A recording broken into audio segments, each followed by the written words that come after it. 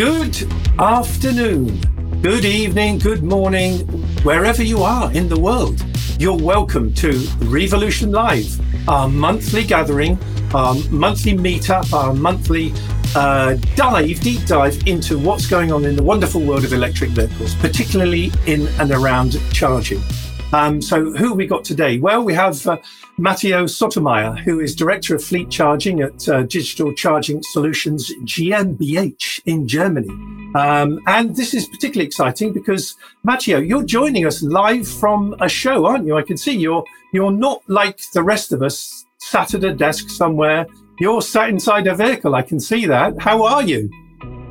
I'm good, thank you. Thank you for inviting me. I'm actually in Hanover, inside the caravan at the exhibition, a fleet exhibition, where a lot of EVs around me, and hopefully to drive some EVs today as well. Wonderful, wonderful. Well, I was recently in a product from Hanover in the new VW ID Buzz, which I think, is going to be a great smash. Very, very, very nice product.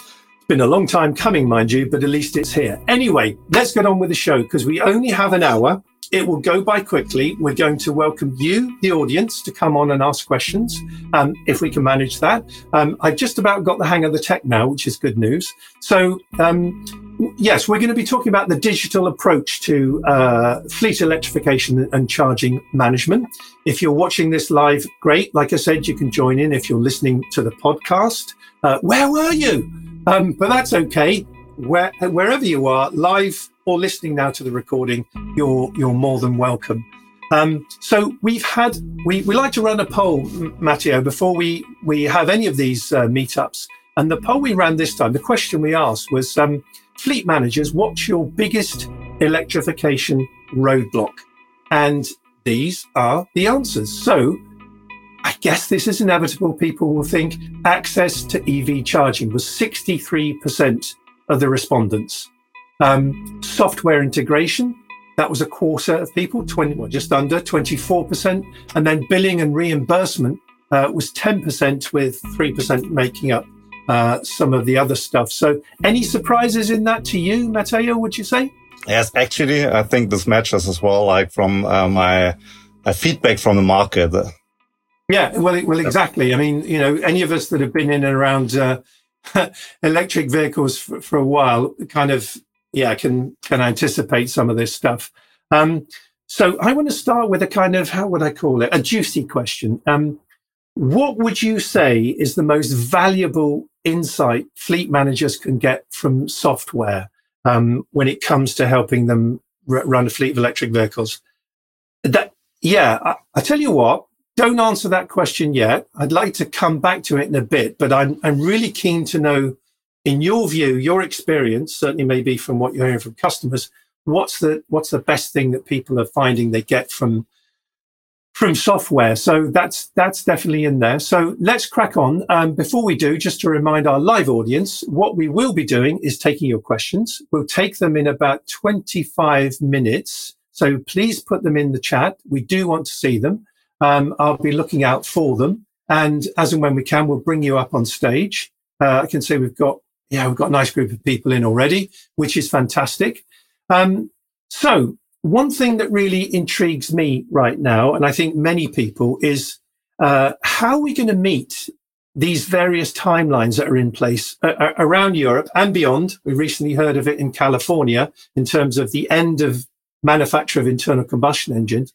So certainly as we get towards those deadlines and absolutely past them, 2025 in some countries, 2030 in others, 2035 in lots of places now, we're going to have huge numbers of EVs.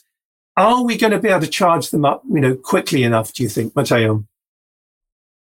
Actually, yes, I think we set ambitious goals on the governmental level.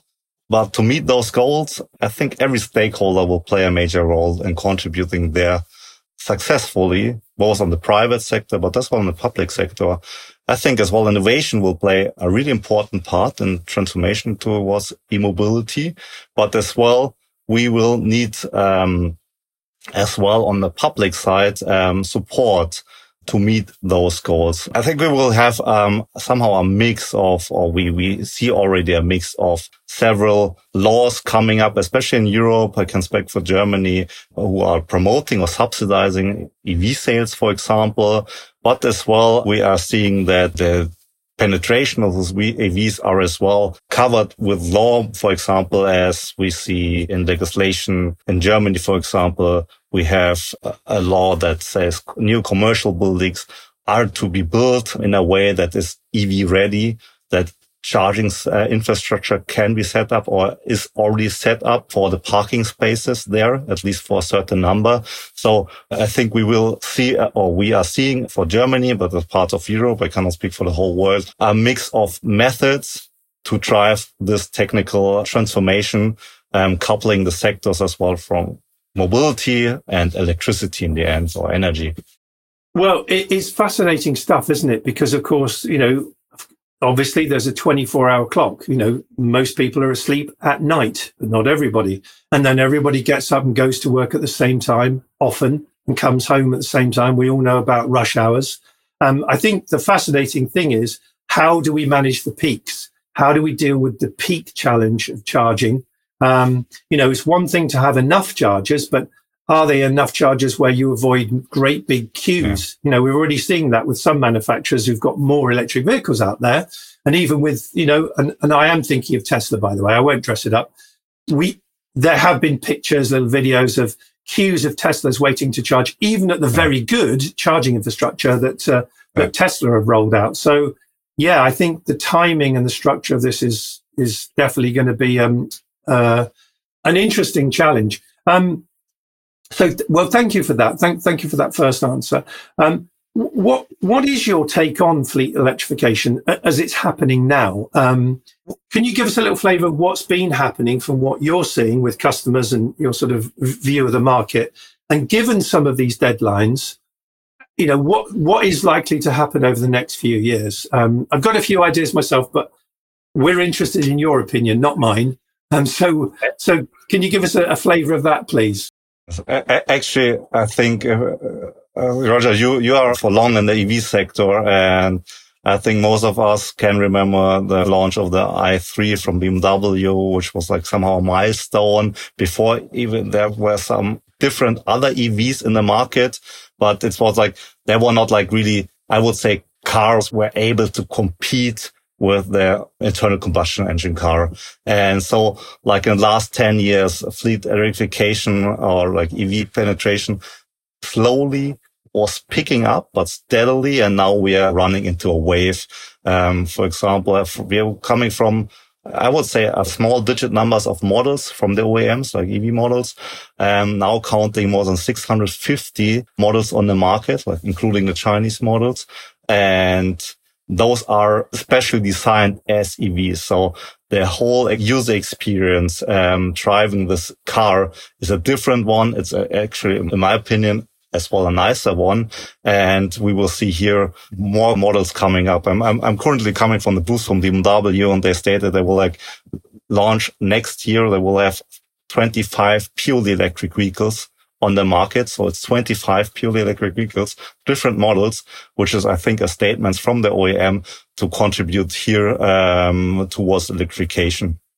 But as well, the behavior of mobility will change.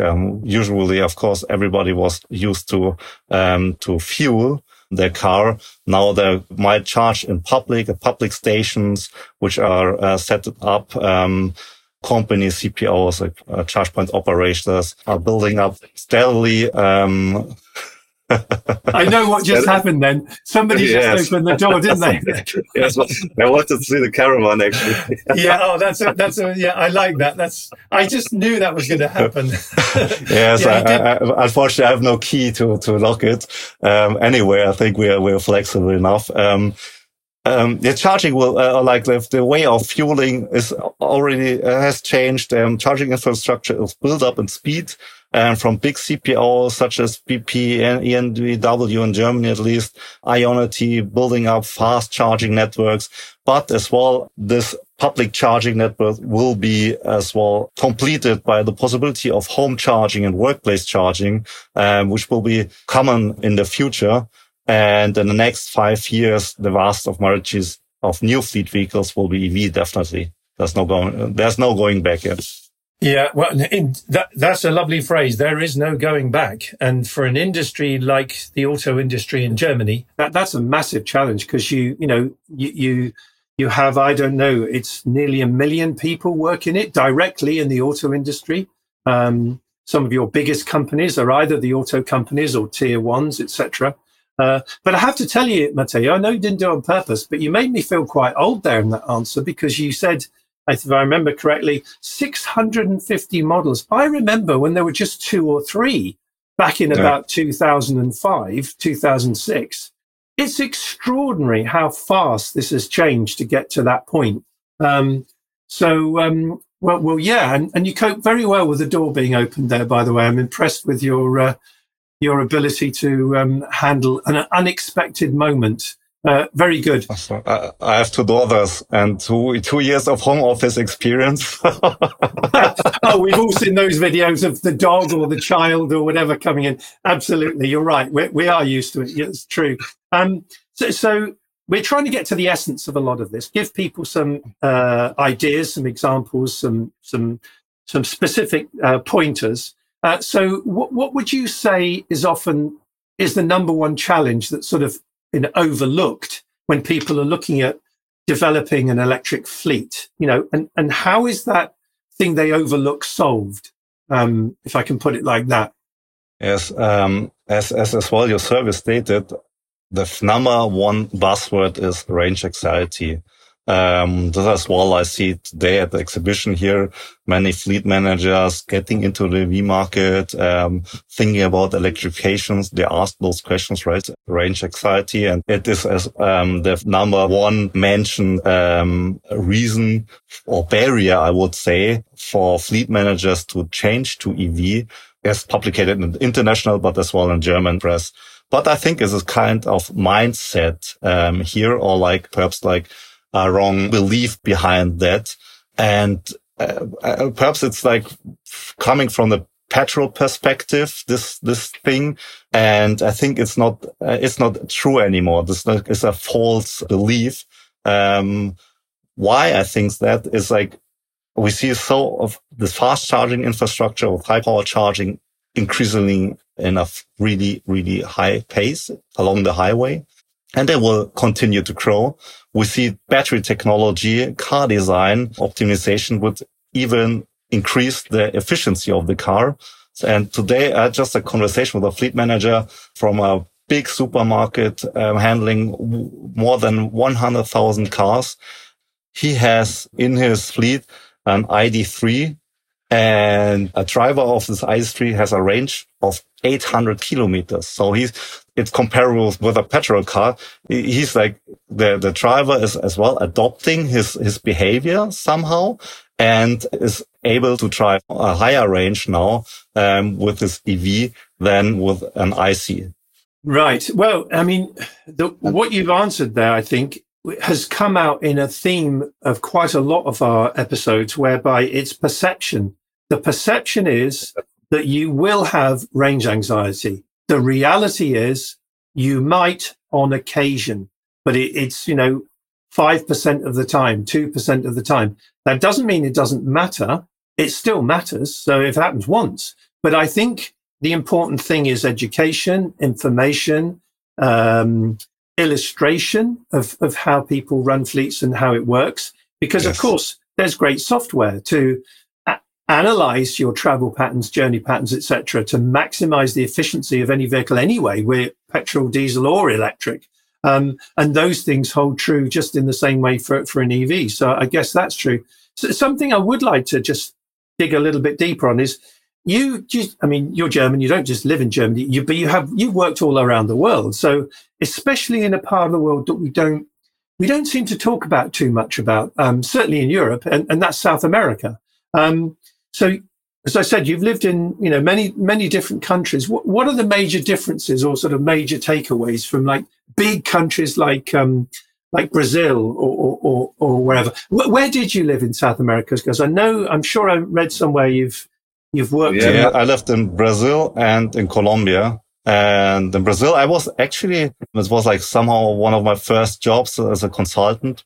And as well, mobility was part of like consulting business, working in photovoltaics, but as well, thinking about new ways or concepts of transportation for Rio de Janeiro. And there, like I saw honestly that electric mobility might not be the holy grail, the one fits all solution.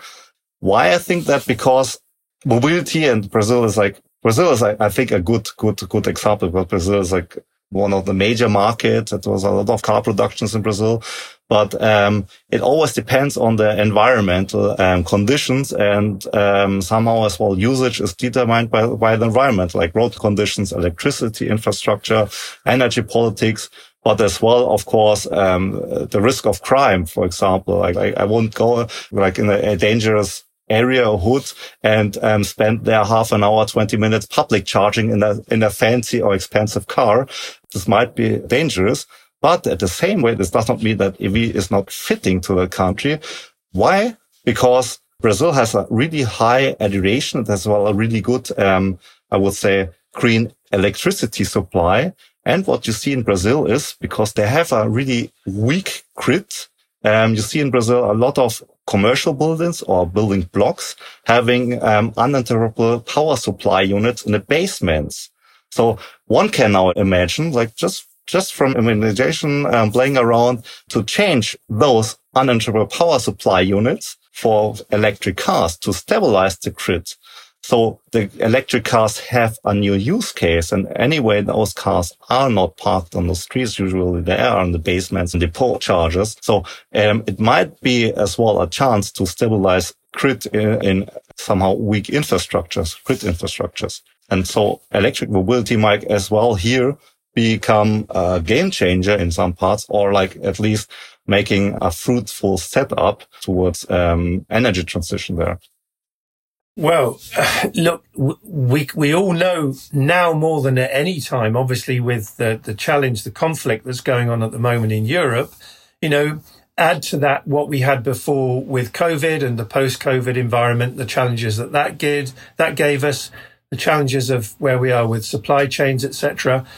There is a school of thought. I'm not going to put you on the spot and ask a political question here, because that's not appropriate. But the way I see it is, despite how challenging and hugely challenging and difficult these times are right now, there is a silver lining to them, this big dark cloud of the stuff going on. The silver lining is that this is speeding up the focus on innovation and technology, renewable energy, storage, grid management, etc. So ironically, we are going to see some, I think, pretty good stuff come out of the bad. It's not the way we all would have liked it to have gone, but that's kind of, I suppose, is one way of being positive about this current situation. And yeah, I think your point is a good one. The grid is very different around the world.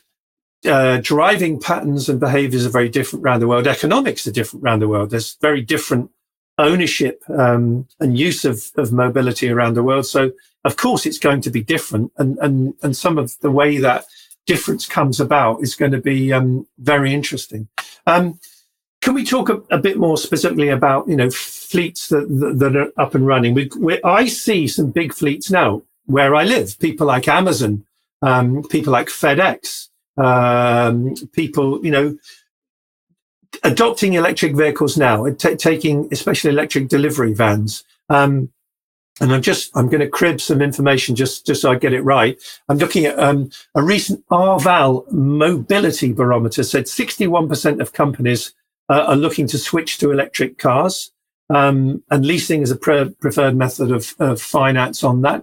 And workplace charging is the most popular charging location for EV drivers. I suspect that's partly because some employers are currently, maybe because of the lower numbers, giving that for free. And if they are, then I think everybody would call that their favorite. But can I ask you this, what's the main difference for fleet managers and drivers when it comes to this switch to electrification than what they've been used to? If you've been a van driver or electric car driver, for 10, 20 years and you've only ever had petrol or diesel in the tank, how would you help people come to terms with, the main difference for fleet managers in that switch? This is a good one. Actually, I think there will be a lot of education still needed for long term. I think in contrast to fueling, the fleet manager now is confronted with demands on mobility needs, like from different stakeholders. But now, and this is the good thing, fleet managers has a wide range of options to adapt an individual solution towards fleets. Before, I would say the fueling was quite single dimensional. It was just, the cars, the ICEs are embedded in a reliable network of, I would say, gas stations of the big oil companies. And the fleet manager was doing the card handling for the payment and had nothing to worry about.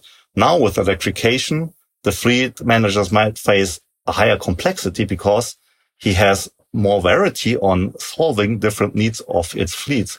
And this, I think, is a value add to a fleet manager's fleets. For example, the fleet manager might not be the only stakeholder anymore. He needs to talk with, for example, the facility manager, energy manager, if he wants to install a wall box or a workplace charger.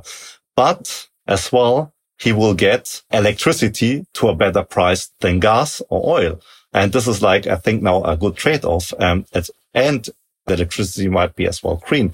So the fleet manager has now opportunities to choose before he had no choice. Now he has the choice to get and design the best system for his own fleet. And I think this will drive a lot of other factors, such as, I would say, corporate identity or as well, employee incentives. If the employee now knows, okay, I choose now a car because I can do that with a good feeling from an ecological perspective. And as well, the car is charged at the workplace. And the workplace might be as big that it's provided with own electricity and photovoltaic or even can participate in the electricity market. So we will see a lot of innovation here in that sector. And I think this is really exciting, not as for us or for you and me being in the sector, but as well for many fleet managers having new challenges and building up systems they want to. They are going into being, I would say, creative and building things instead of before more administrative tasks. And this is, I think, a really good way how one can shape actually his own environment. Yeah, that's a great answer. And I think it's an exciting answer because what you're saying is vehicle fleets then become dynamic, that they become more a part of the company because they offer more of a service, that ability to manage energy. Who knows? Maybe at some point in time, we can have whole fleets of vehicles that get charged up with electricity at one rate, and then they can push it either into the factory or the office or even back into the grid at a different rate and actually earn money. I mean, I guess, that's not right now, but I think that sort of stuff is coming where it becomes an intelligent asset. It becomes a tool, not just by moving something or somebody from A to B. That battery becomes a real, if you like, service. I'm beginning to sense that is where we're happening. Is that more complicated for a fleet manager? Yes, it is, you could argue.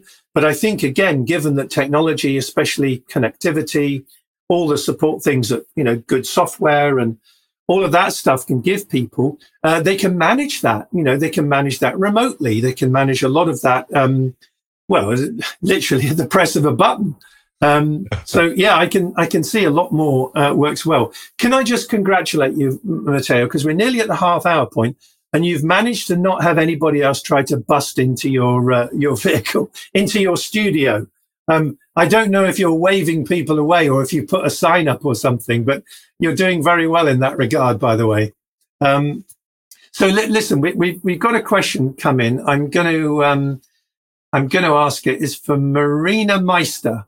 So she says, hi, we have chargers at our workplace. However, with more people starting to drive EVs, it's getting busier. Is it smart to get more chargers or faster chargers or both? That's a great question. That's actually really a great question. And I think everybody needs to, I would say, confront with this question. I would phrase it this way. I think there is no yes or no answer. It's like really depending on the case.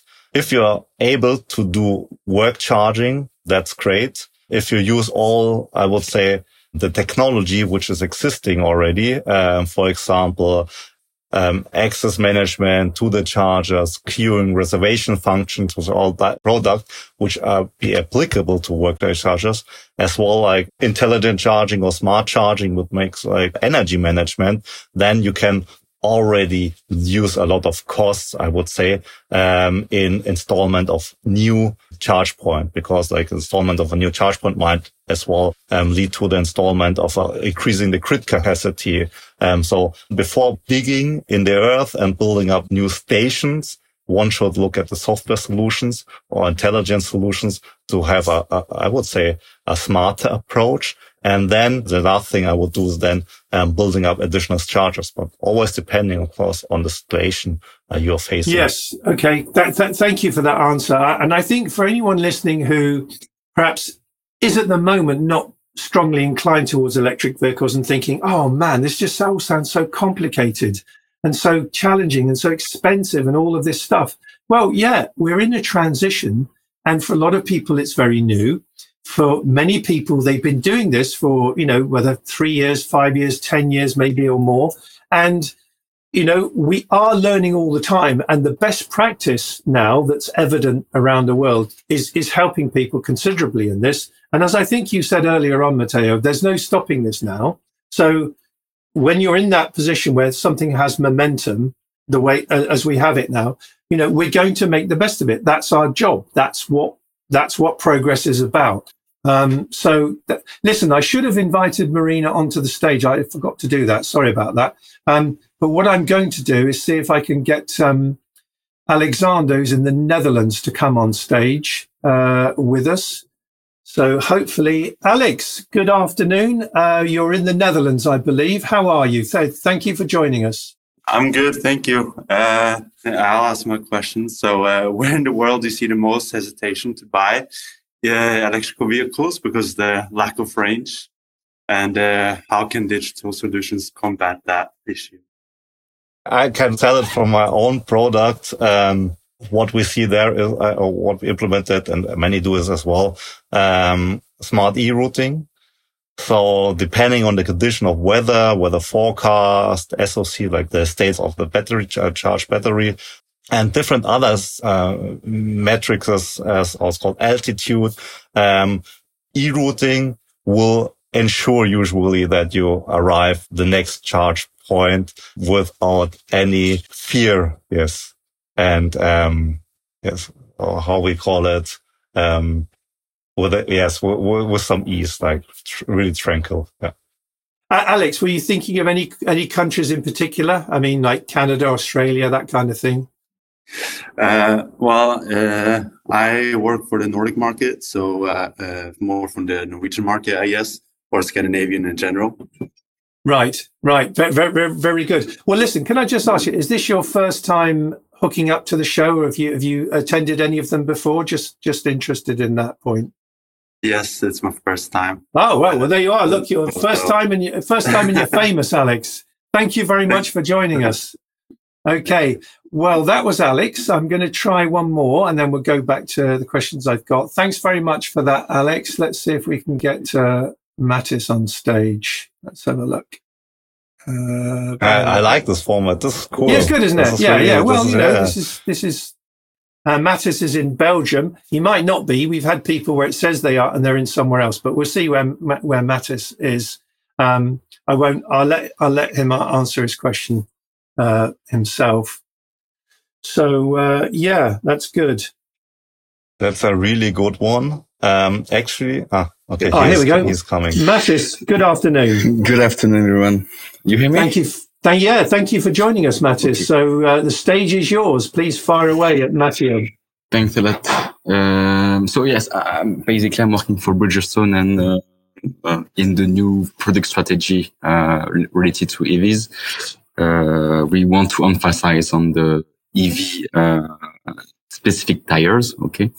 And for the customers, it's important to know that we are developing some tires that will aim to increase the battery range. And I was asking you if from your side, you are also proposing or telling the customers that if you go with this kind of tires, specific tires for EV, you will also improve your efficiency in terms of fleets and battery range in definitive.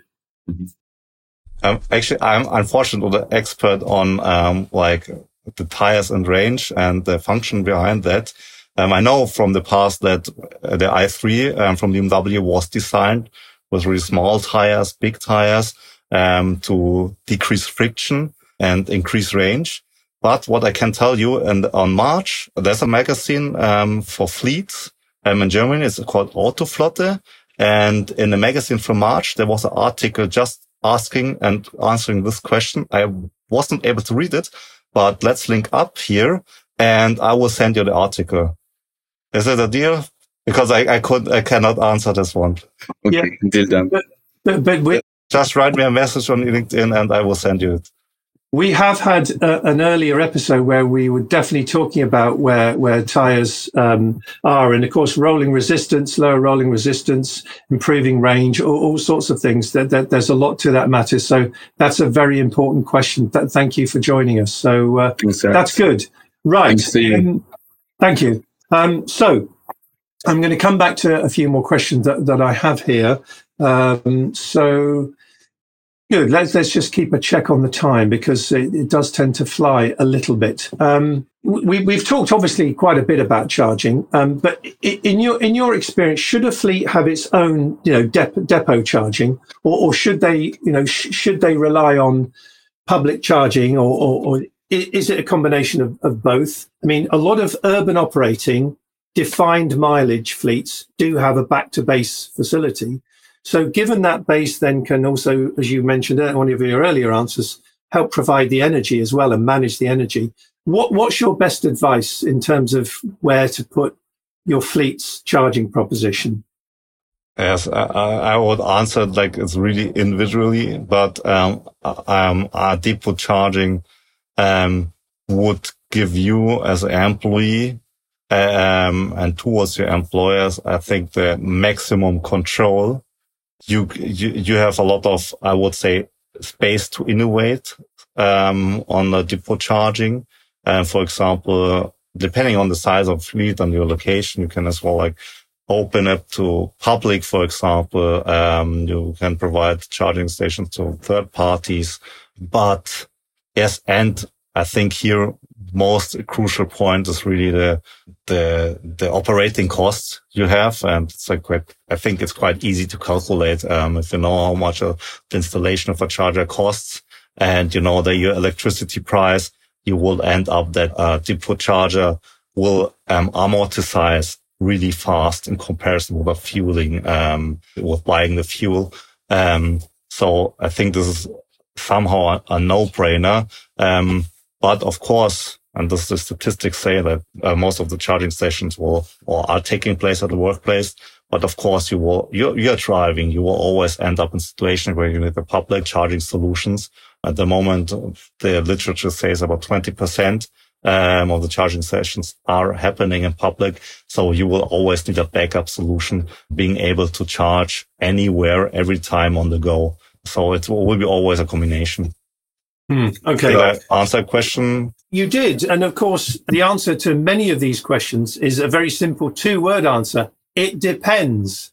It depends again where your fleet is, how big your fleet is, what the charging, what the grid stability is like, etc. So yeah, I think it is important to just caveat much of what you're saying, and I think any of us as commentators say it depends. And I think it's important to give people a tailored answer, specific to their location. To have general answers is interesting, but especially if you're about to spend money, serious investment, it depends is a much better, easier way to get into the detail. Okay, I'm going to quickly try one more, see if we can get Rui onto the stage, and then we're going to crack on with just a few more. But I do like to have our audience on stage if we can do that. So Rui, you're in Portugal. What a lovely country Portugal is, and a great country for renewable energy, particularly wind. One of probably the best countries in Europe for that, I guess, Rui. We can't hear you at the moment, Rui. Sorry about that. I'm not sure why. If you want to have a look at your settings once more, but I tell you what, I'll ask Rui's question. And this is a really good question, are you planning to include more services associated with charging EV to your platform? For example, tolls, products, services. Yeah, I like that question. I'm sorry we can't hear you, Rui, but we did see you, which was great. But that's Rui's question, Mateo. If it's dedicated to our platform, meaning Charge Now for Business, or like the services my company is doing, so Digital Charging Solutions, we do not plan to do tolling. But as many know, we have a new shareholder, which is BP, British Petroleum, and which is somehow leading, of course, in all kind of fleet management coming from the fueling, I think as well tolling and other services around car wash. And here we will see, I think, new developments coming together and as well expanding here our product portfolio together with BP. Okay. And by the way, Rui or anybody else listening in, as indeed Mateo mentioned earlier, if you want to follow up to any of these questions, if you want a more detailed answer, that can be made available, I'm quite sure, after. Can I move on to something else, please, Mateo? That's really around digitalization. Everything's moving so fast now. It's hard to keep up with it all. So to sort of help a smooth transition, how can organizations use digitalization to manage that process? I think, first thing crucial is always planning, knowing, what are my needs, I would say being able to specify the requirements, always important. And in terms of digitalization, we see a lot of what we talked about, a lot of different products in the markets, like home charging, workplace, a lot of complexity, but I see as well that charging should be as simple as fueling, especially for fleet managers, but as well for the person, obviously. And here, the right products are actually developed. So if you're a small company, you will use something like a fleet portal, which gives you the ability to administrate all your charging sessions, to do all the cost allocations, to do the dashboards or dashboard analytics, to as well see or determine fraud, for example. If you're a big company, such a full leasing company, usually you have in German, you say like fuel management systems in place, which are usually as well old legacy systems, monolithic systems, and those will evolve. And here customers have the requirement, of course, to use those systems, for example, using APIs. So functionalities you might see for the normal customer with a normal web portal or web interface, easy to use. You will have the functionalities as well with APIs interfaces that big fleet management companies can handle their chargings or charging sessions in their systems via API. So this is, I think, evolvement, but it will take time. It will take time as well on the big leasing providers, and leasing is 25% of the market is leasing, actually, from all fleets for all vehicles coming into the market. And those systems need to adapt as well to have here a big contribution in electrifying and managing electric fleets. And how can software help when you've got a mix of fleets? Because obviously some of these big fleets, they don't do it all at once. It's a mix. They're in a transition. What sort of support can you get when you've got a mixed fleet? Let's say you've got a fleet of 100 and 50 are electric and 50 are still, combustion engine vehicles. How can that work in practice? In practice, if you have a mixed fleet, I think, and it's usually still dominated by combustion engines, usually you will integrate the functionalities of EV into existing fleet management tool. Otherwise, you might have two tools, but it's still software is running on a browser usually, or like the new tools. The architecture usually is how it's called as a microservice-based architecture. So on your fleet charging management tool, you will get automatic updates on, I would say, perhaps packages on APTG charging or green charging opportunities where you can book. And you will have, I think, in the new software stacks, a lot more innovation and fast innovation, of course, than in the old software stacks where you first of all need to enable those stacks to be future ready, I would say. Yeah, certainly a challenge though. Got a final question because we're coming round towards the end. Brent asks, can you give a specific example of a problem software is solving in the fleet electrification space? I'm sure you can think of more than one, but Brent's just asking for a single example of that, please. There are so many, but I was asked today regarding fraud, and I think fraud, as well in the ICE or fueling perspective, petrol perspective, fraud was always a big topic. And now it's like as well in EV charging, it's not that important now because we do not have so many volume in the market, but it will become important. And now the question arises, okay, how we deal with fraud in the future, because just having a RFID card or app, everybody might charge, or third-party charging is possible, fraud is possible. I don't know actually any technical limitations to prevent fraud, but you can detect fraud. But there's one, and this is my example for software. This would be plug and charge. Plug and charge is the charging contract is like embedded or integrated in the car. And as soon as the car is connected to a charge point, the charge point and the car are communicating, exchanging electricity, but as well exchanging the payment. So there's just the car and the charging station, which are doing a contract in the end. I think that's a good example where somebody can prevent fraud on a software-based service. Okay. Given some of how you described that, explained that, what I'm intrigued about is the relationship now between the charge point operators, the OEMs, and the energy companies.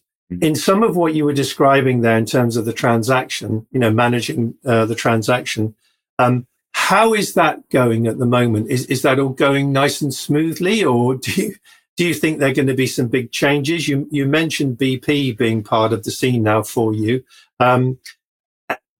What's likely to change, do you think, over the next few months and years in how those three big parts of the equation, charge point operator, energy supplier, OEM, the vehicle you're in, how those three bits come together? What's that looking like at the moment? This is a really, I would say, exciting question because nobody can look at the glass ball. And I think as well, like this question, many of the stakeholders in the market ask themselves how the future will look like. What's my role at the value chain? What I think I see is like we have several hundred CPOs in the markets. I think as well what's happened with the fuel in the 70s, we had about 40,000 fuel stations in Germany. Now we have 14,000. So we saw a consolidation. I think this consolidation as well is taking place. I think as well, like big companies will try to get a bigger part of the cake, getting more parts of the value chain under control. But of course, the OEMs are like sitting on the customer and they will as well want to have their part of the value chain. And plug and charge might be a good example here where the car is, I would say, predetermined with the charging stations from the beginning as the car is somehow produced or coming to the market. So we see a lot of interesting developments in the future regarding the market dynamics. And regarding software as well, there's still a lot of things to do, but therefore we have specialists, such as EVBox, for example. All the market participants are good specialists who are trying to build up a really good functional common future, with I would say, a seamless integrated charging experience in the end. So you've been at DCS for what, I think 3 years, just over 3 years, 4 years, something like that.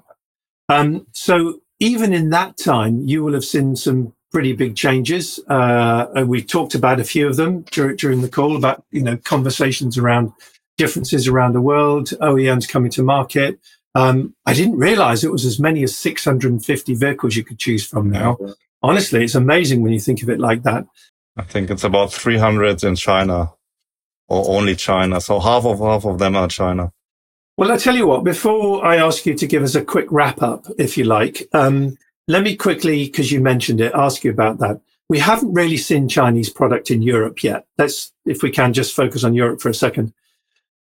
How different might that make much of what we've spoken about, charging and software and so on and so forth, if we start seeing some of the big manufacturers bring in real volume? You know, I'm thinking BYD, Chang'an, NIO, not just the lower volume, high value things like XPeng and some of the others, but Shanghai Automotive.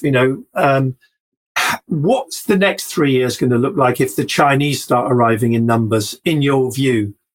I think it will definitely put some pressure on the local markets, of course, but as well, it brings us new opportunities. In Germany, we have a pound like competition is good for the business in the end. So it will drive definitely innovation. And I see a lot of good Chinese integrated concepts which really make sense, and they have different approaches on EV. So I'm looking really forward to it. I think it will be really exciting times to see other concepts. In the end, for the customer, it would be perhaps beneficial.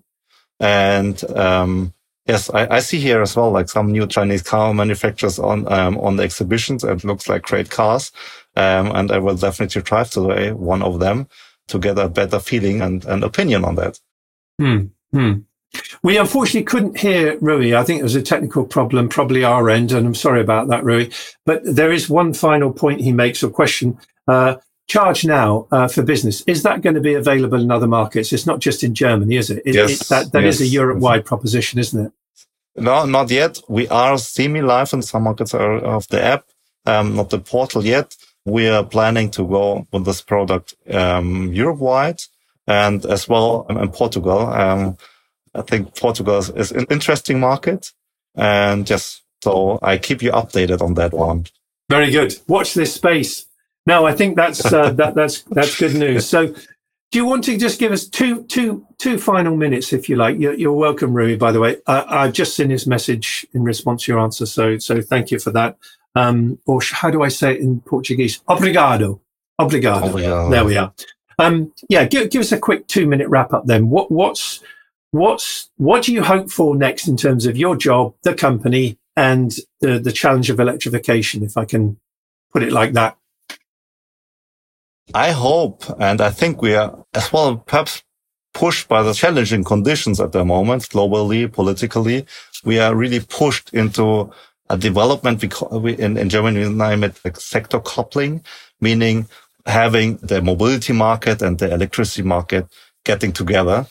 And this is actually, from my perspective, something I am watching and working since 20 years almost, like including my studies on that, and seeing that more and more evolving.